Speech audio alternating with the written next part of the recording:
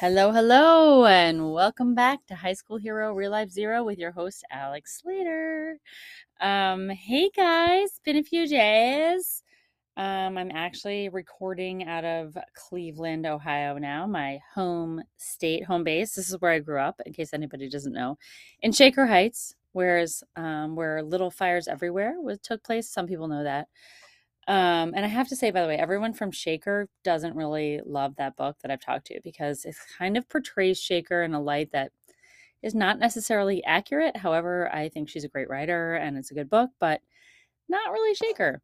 Um, anyway, so I'm here. Come left, shake a right, come left, eternal, shake, shake out of it.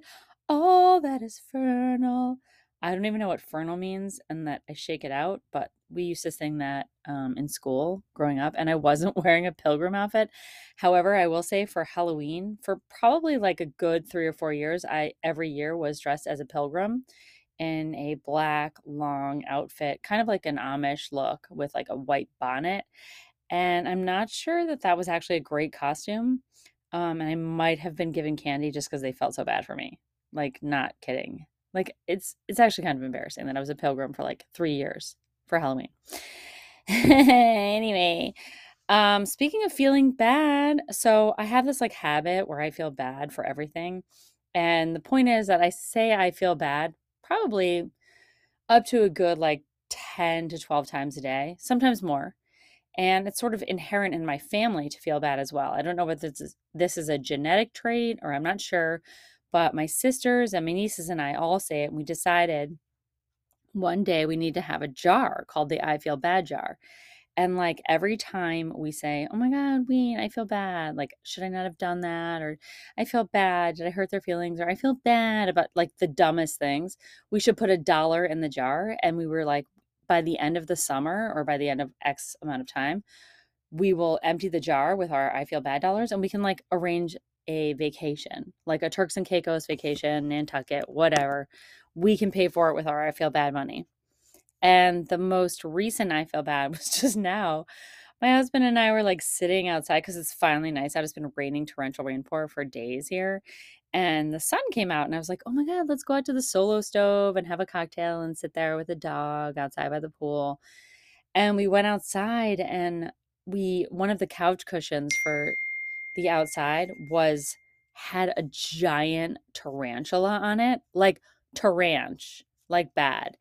And we basically like flicked it onto the stove, the solo stove, and the poor little ranch like got fried. And I didn't see it happening, and I came back and like he was roasting on the top of the solo stove. And anyway, I felt really bad. So I was like, I feel bad. And he's like, you feel bad about everything. Now you feel bad about the spider on the stove. Meh.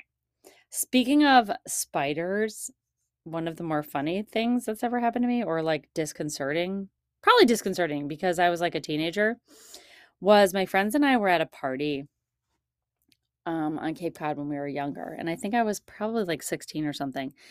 And we saw this guy, and he was like in his 20s, and he talked to us about how if you like are hooking up with someone and that you like eat their butt, it's called eating the spider, which is so gross. Like, imagine a spider for the butthole. And he was like, yeah, dude, like if you eat the spider, you always get the call back. And I was like, wait, what? He's like, yeah, you eat the spider and you get the call back. Meaning, if you eat the spider or the chocolate starfish or whatever, like the girl will like you and you'll get a call back. Like you'll go out with them another time. And I just have to say, like, first of all, that's so nasty. Second of all, why is a 25-year-old telling like 17-year-olds this?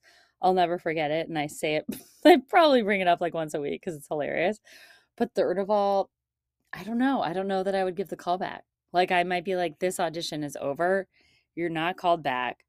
Don't touch my starfish. And we're done here. Like, roasted spider on a solo stove, better than that. Like, no callback. You done. Not cast in the part. Bye. Not part as my boyfriend. Anyway, boys, if you're ever looking for a callback, you eat the spider, according to him. Anyway, so today I went to go see the movie Air. It was so good about like the whole background behind Nike basically getting Michael Jordan to be their person, and it was so good and it was amazing, and it kind of reminded me though, like afterwards, I thought, I love these movies where all these people accomplish so much. Those great movies where you're crying at the end, and you're like, oh my god, like they did it, they got it done. Kind of like with Rudy. Remember that movie where Corey Haim became like the Notre Dame football star? Not really. I mean, he was terrible, but he just worked so hard and he got to like play for a little bit. Those movies are so good, those feel goods, and I love them. And then I think afterwards, though, I kind of end up feeling like a huge loser. And probably shouldn't be so critical, self-critical, but like as we know, we're listening to High School Hero Real Life Zero.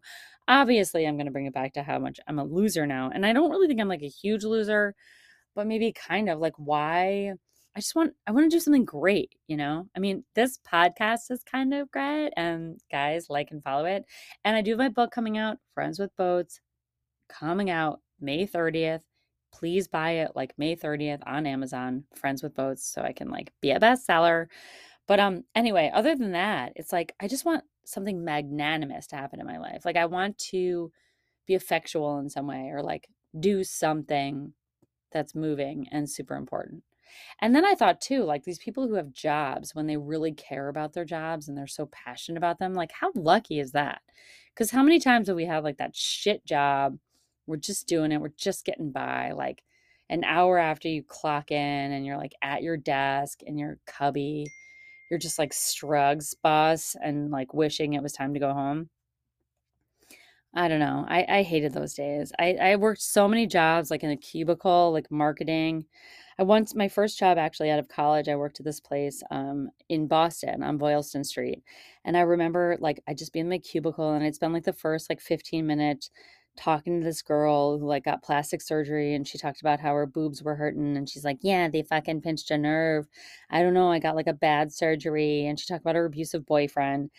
And then she would talk about him and say, like, how he wouldn't even visit that restaurant, Flamers, which was in the Prudential Center. She's like, yeah, Kevin won't go to Flamers because he's afraid that he'll look gay if he goes in there. And I was like, is this actually a thing? Like Flamers, and he won't go in there. And we all wore these like poly flammable suits that I bought at like the Limited or like Express or something, that if I got too close to my solo stove now, I would fully be that spider roasting, just blowing up in flames. Um, yeah, and I'd be there all day just, like, clock watching, like, waiting until 4:59, and at, like, 4:58, I would hit shutdown on my computer, and then grab my bag at 4:59, and right at 5, go to the elevator. Like, it was super grim, and I had a few jobs like that, and I just feel like it's so nice to do something that you're passionate about, and I'm jealous of anybody who, like, finds something that actually pays that they're super passionate about. For some reason, I keep pursuing these creative pursuits that are not exactly lucrative.